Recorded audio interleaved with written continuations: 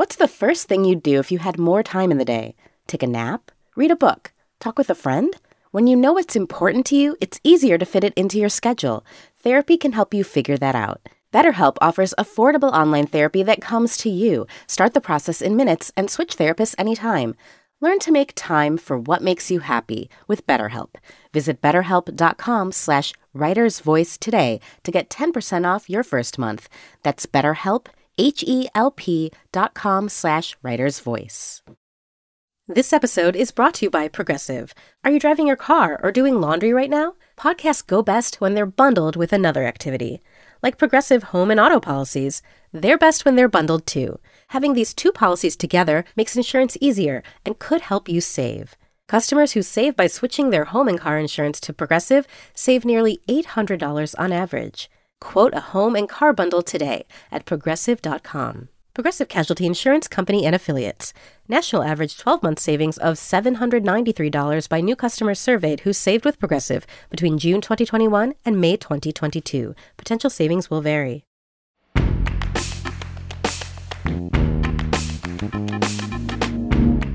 This is The Writer's Voice, new fiction from The New Yorker. I'm Deborah Treisman, fiction editor at The New Yorker. On this episode of The Writer's Voice, we'll hear Joshua Ferris read his story, The Boy Upstairs, from the June 6, 2022 issue of the magazine. Joshua Ferris is the author of one story collection and 4 novels, including To Rise Again at a Decent Hour, which won the Dylan Thomas Prize in 2014, and A Calling for Charlie Barnes, which was published last year. Now here's Joshua Ferris.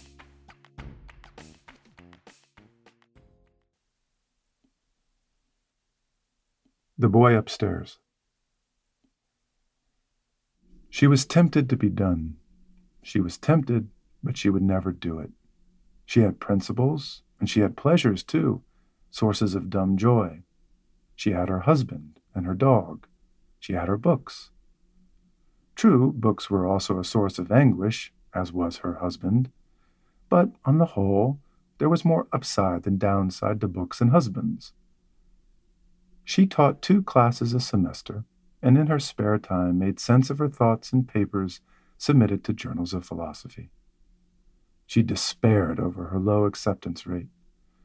The adjuncting gig was necessary, but paid next to nothing.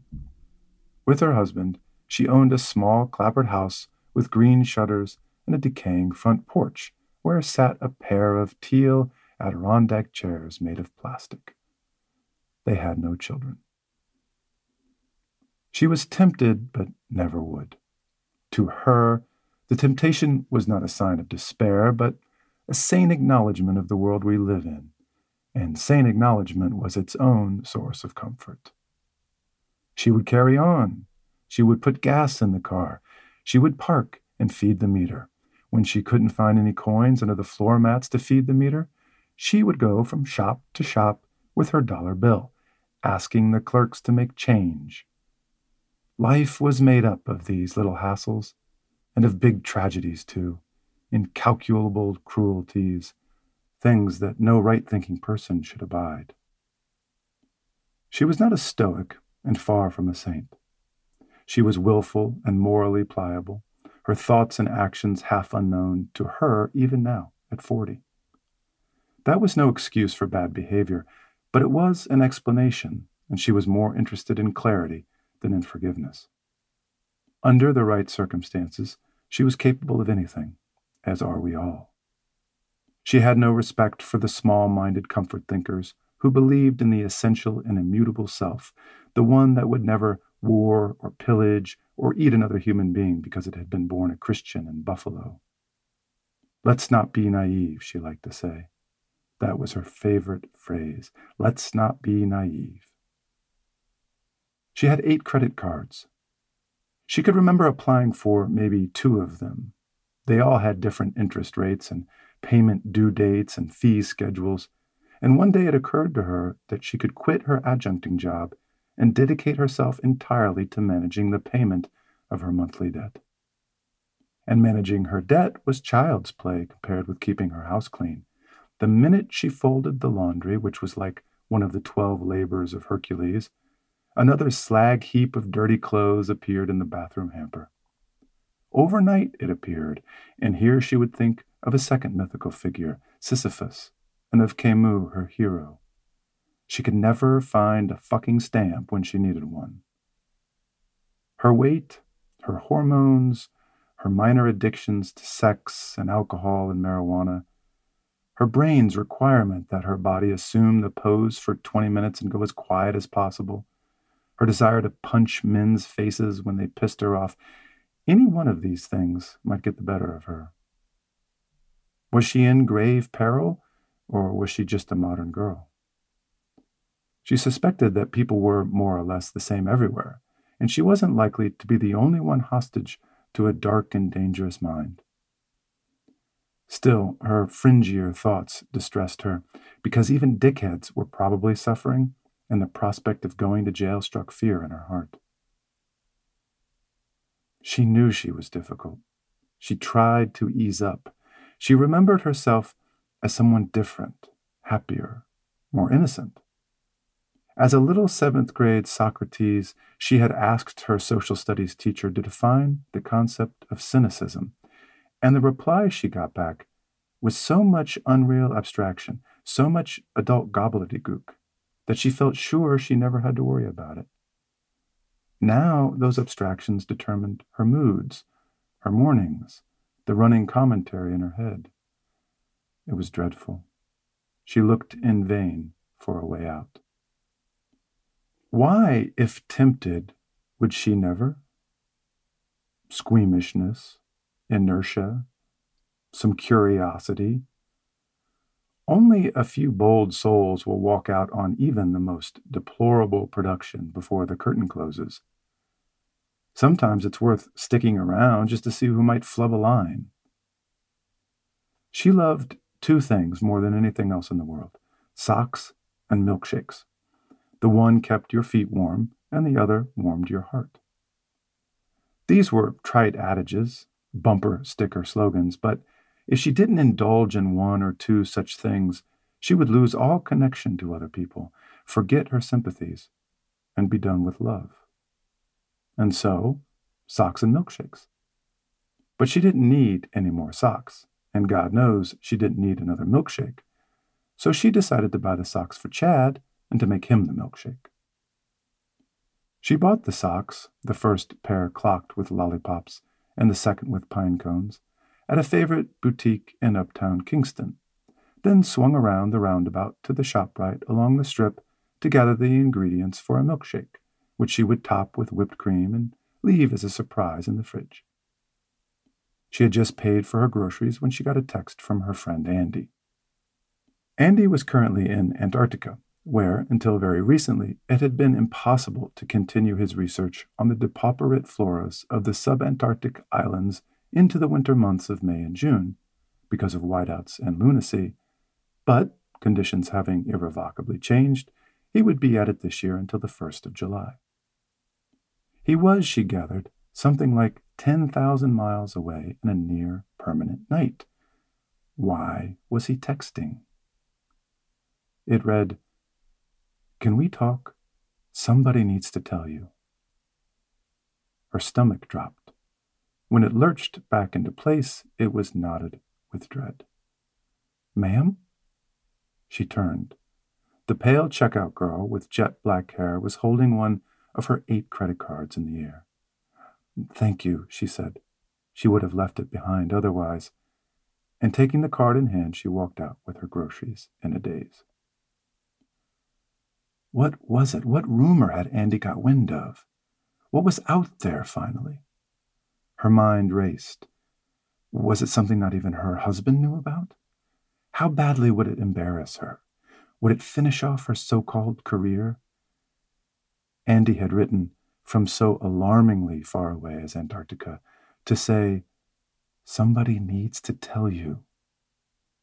He didn't want her to hear the details of her ruin from anyone else. Her fears were unfounded. Andy reached her by satellite phone at $4 a minute and quickly revealed that his bad news had no direct bearing on her. But the news itself was deeply distressing. "I think Nicky hanged himself," Andy said. "Nicky?" she said. Anna's son. Anna's son? Anna's son is 11. He's 12. She was in the ShopRite parking lot on a little bluff overlooking the busy road. She had the windows cracked and could hear the manic rattle of shopping carts riding over the pavement and the blithe patter of a couple as they packed away their groceries in a shiny new Volvo. Her shitty red sedan was like an engorged pimple next to such a beautiful car. She didn't care to know that a 12-year-old could willfully end his own life. You think Anna's son hanged himself? She had met Nicky twice, once when he was about a year old and again when he was 7. On the second occasion, he had wandered off, squatted low on the sand at a remove from the other wildly active children on the playground, and proceeded to stare at them fixedly for the next hour, with longing but without hope.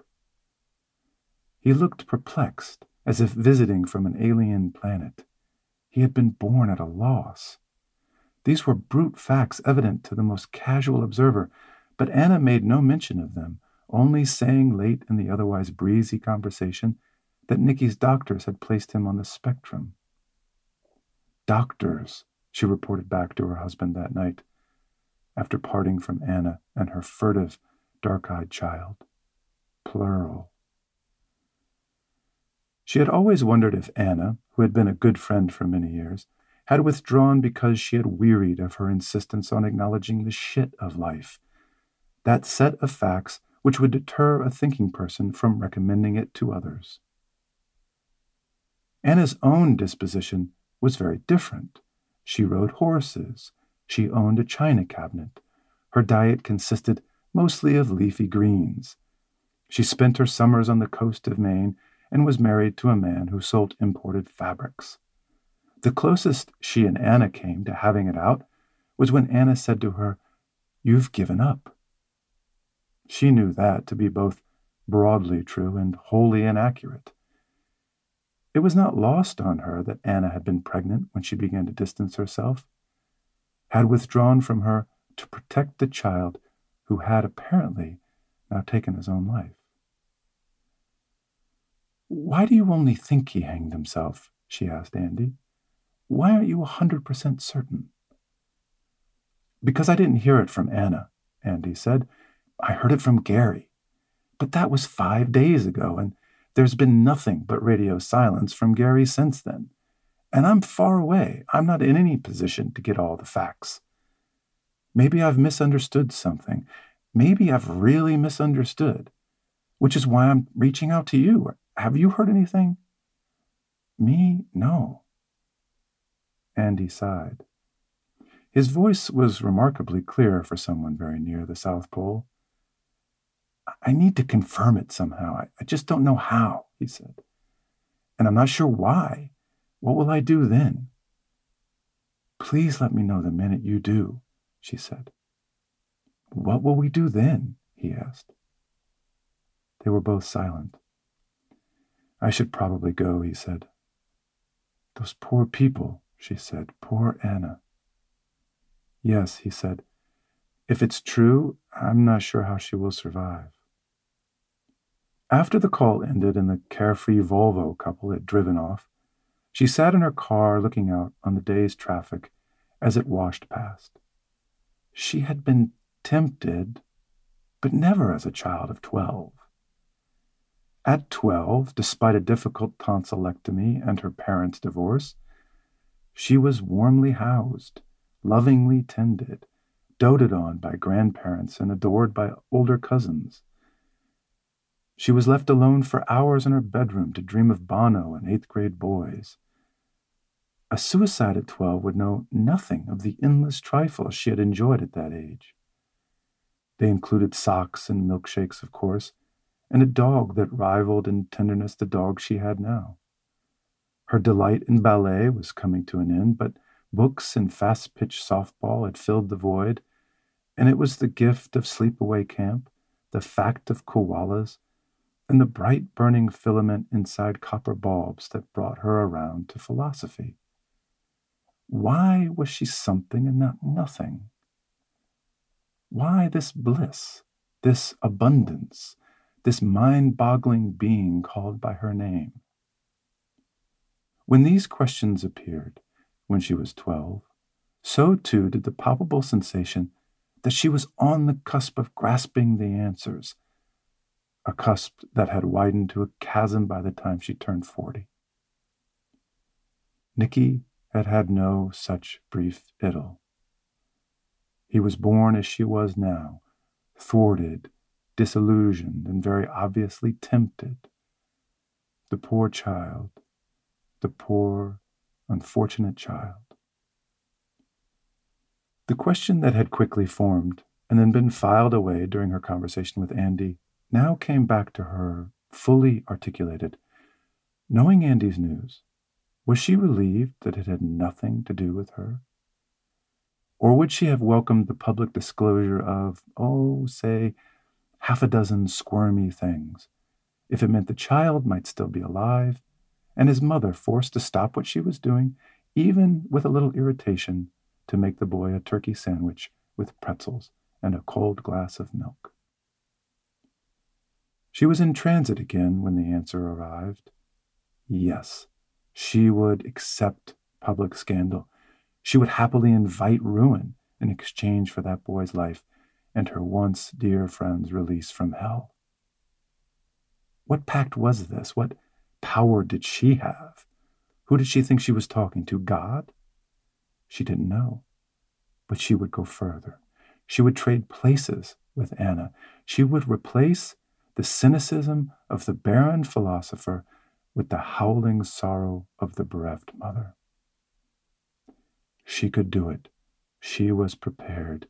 She, the cynic, the expectant, was deserving. She would swap fates in an instant.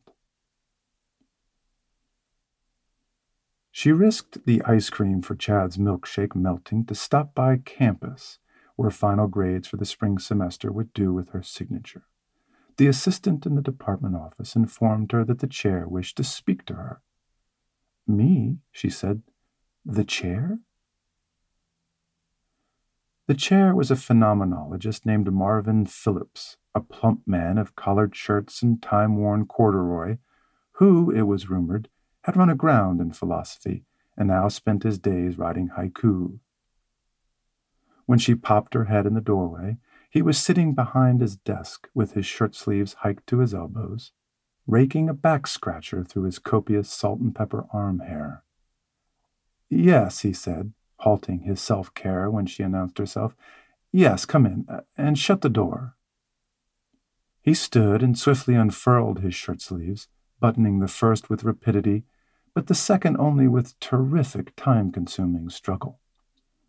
She became self-conscious and offered to help, but he waved her off with the hand held upright and captive to its busier counterpart.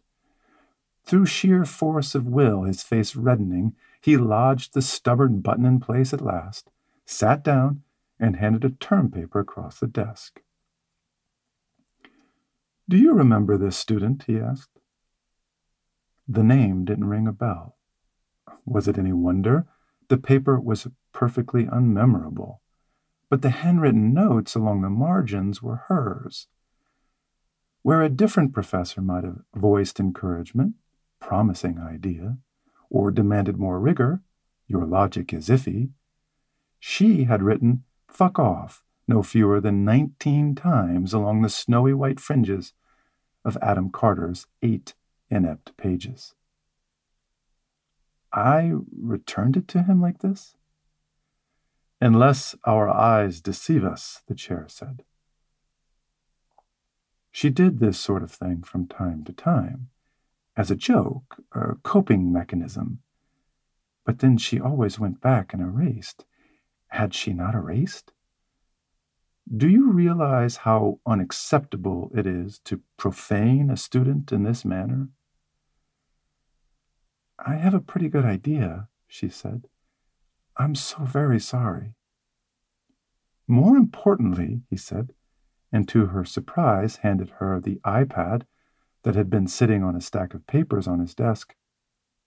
The browser was open to Facebook. "Are these photos of you with a student?" Finding her tenuous affiliation with the institution that had employed her for 9 consecutive semesters abruptly terminated, she fled the building.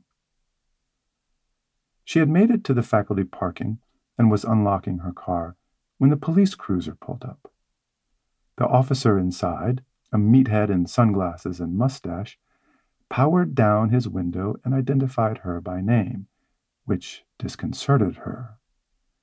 The car keys began to tremble in her hand, so that unlocking the door became much harder.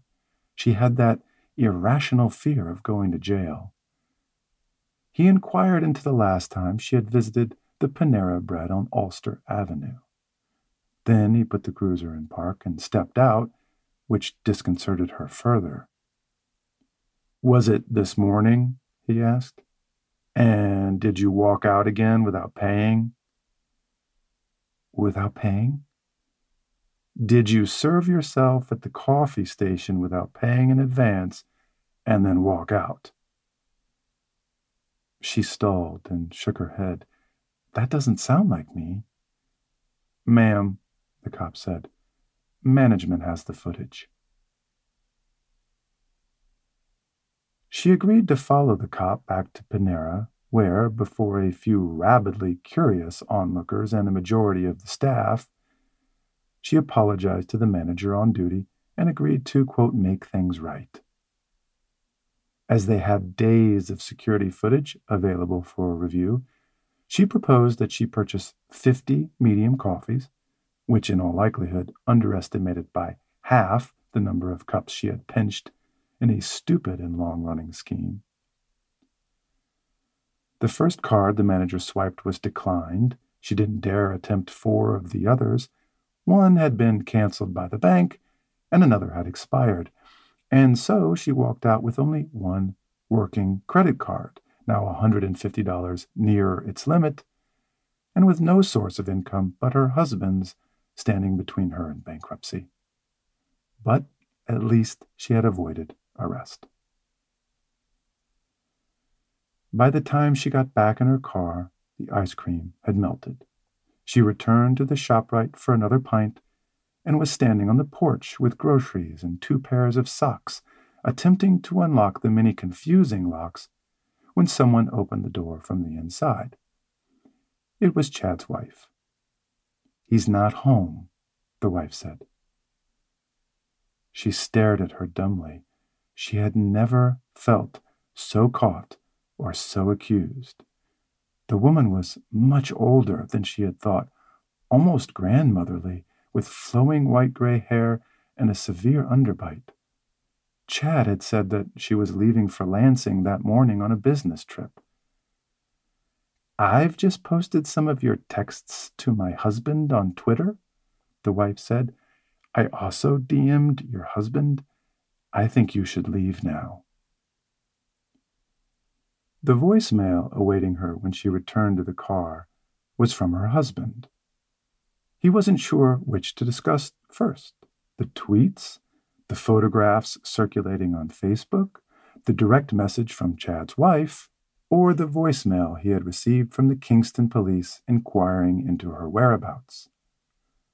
Altogether, they served to shake him out of his stupor, and he announced that he would be initiating divorce proceedings while staying at his cousin's in Rhinebeck. She was still parked outside Chad's house. That budding Socrates in love with Bono and trifles had suffered a series of shocks as she entered adulthood. An episode of sexual assault in college, the swift death of her mother, the second Bush administration, the gender imbalance at grad school and its attendant misogynies and inequalities, which also warped hiring practices in philosophy departments the year she went on the market. A million more structural injustices seemingly unnoticed by everyone else. The geologic pace of political change, the creep of addictions, compromised ideals. These disillusioning shocks wised her up to a corrupt and corroding world that, in the view of the empiricist she always tried to be, had been there all along, lurking just under the appearance of things. But at what point had she given herself permission to live as corruptly as the world? She had never felt so rebuked as when she looked down at the passenger seat and saw the socks and ice cream. She drove home. She found the house desolate, as her husband had arrived before her and hauled off more than she would have thought possible, including the Adirondack chairs. It was even more desolate a minute later when she realized that he had also taken her dog. Olivia was her name. She was a mutt with a lot of blue tick hound in her, mournful eyes, and daily petitions to be accepted as an equal among humans. Olivia longed for contact. She liked to snuggle. She stood on 2 legs and made herself tall for human embraces. Her husband had taken Olivia to punish her, and he had succeeded. It was not the disgrace of being terminated for gross misconduct, or her mortifications at the Panera Bread, or Chad's wife's scorn, or the rebuke she felt at the sight of a pair of socks, but the absence of Olivia that reminded her that the world, no matter how corrupt, required careful tending and even deserved it. She sat down in the middle of the kitchen and wept. Late spring sunlight filled the windows. Bird song came through, as did an early spring breeze. But she buried her head in her hands and streamed such tears as could not have been her own, inconsolable tears, tears of protest and tears of guilt. They were the tears of someone still connected to the distant dreams of childhood and the heart's reckless affections. Why was she something and not nothing? She would never know. She wished she could believe she ever would. Then she might never be tempted again as she was now. She should do it. She should just do it. That made her think of Nikki, the 12-year-old. Then she remembered Anna. She stopped crying. She heard, for the first time, a noise coming from upstairs. She stood, found her phone on the counter, and called Andy's cell phone. It went straight to voicemail. She sent him 4 quick texts. "Have you confirmed that Nicky hurt himself?" she asked. Andy didn't reply. He had stepped away or was sleeping. What time was it in Antarctica anyway?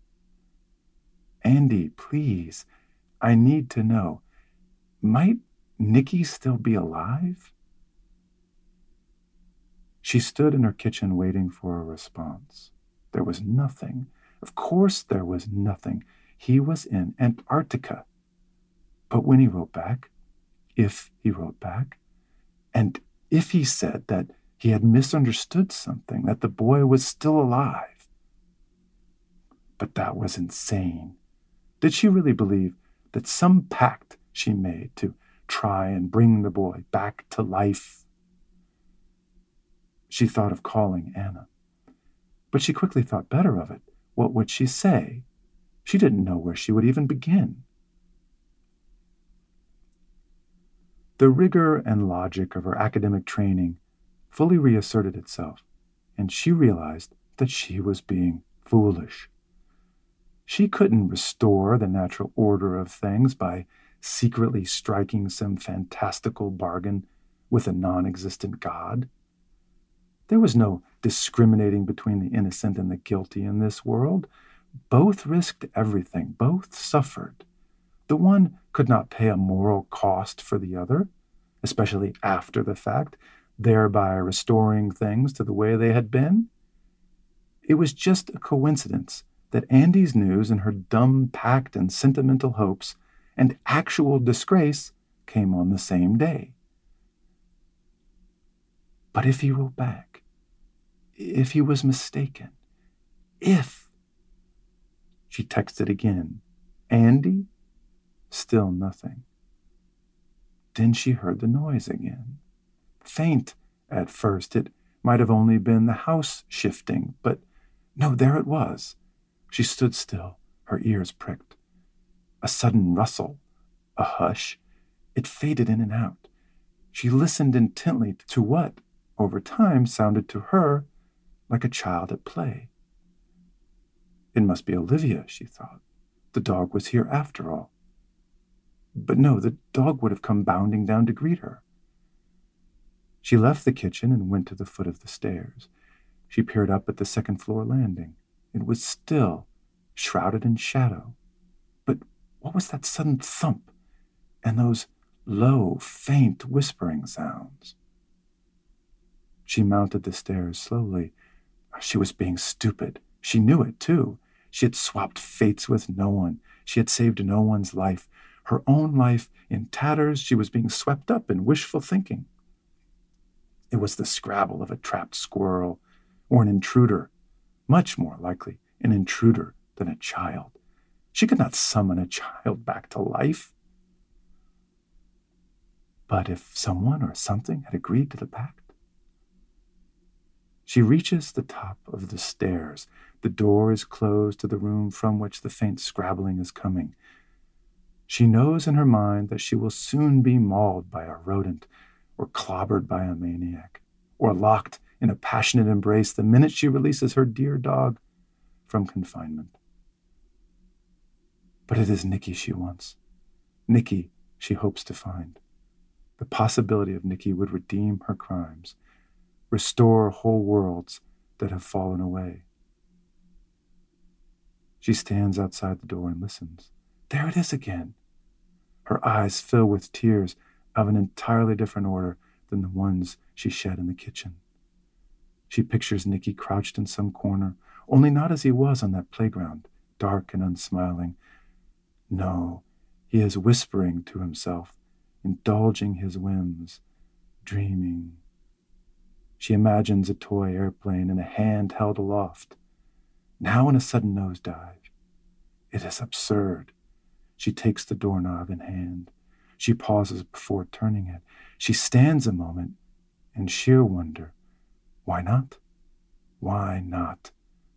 There is something in her, however briefly, that is alive again to the possibilities. And with that, she opens the door.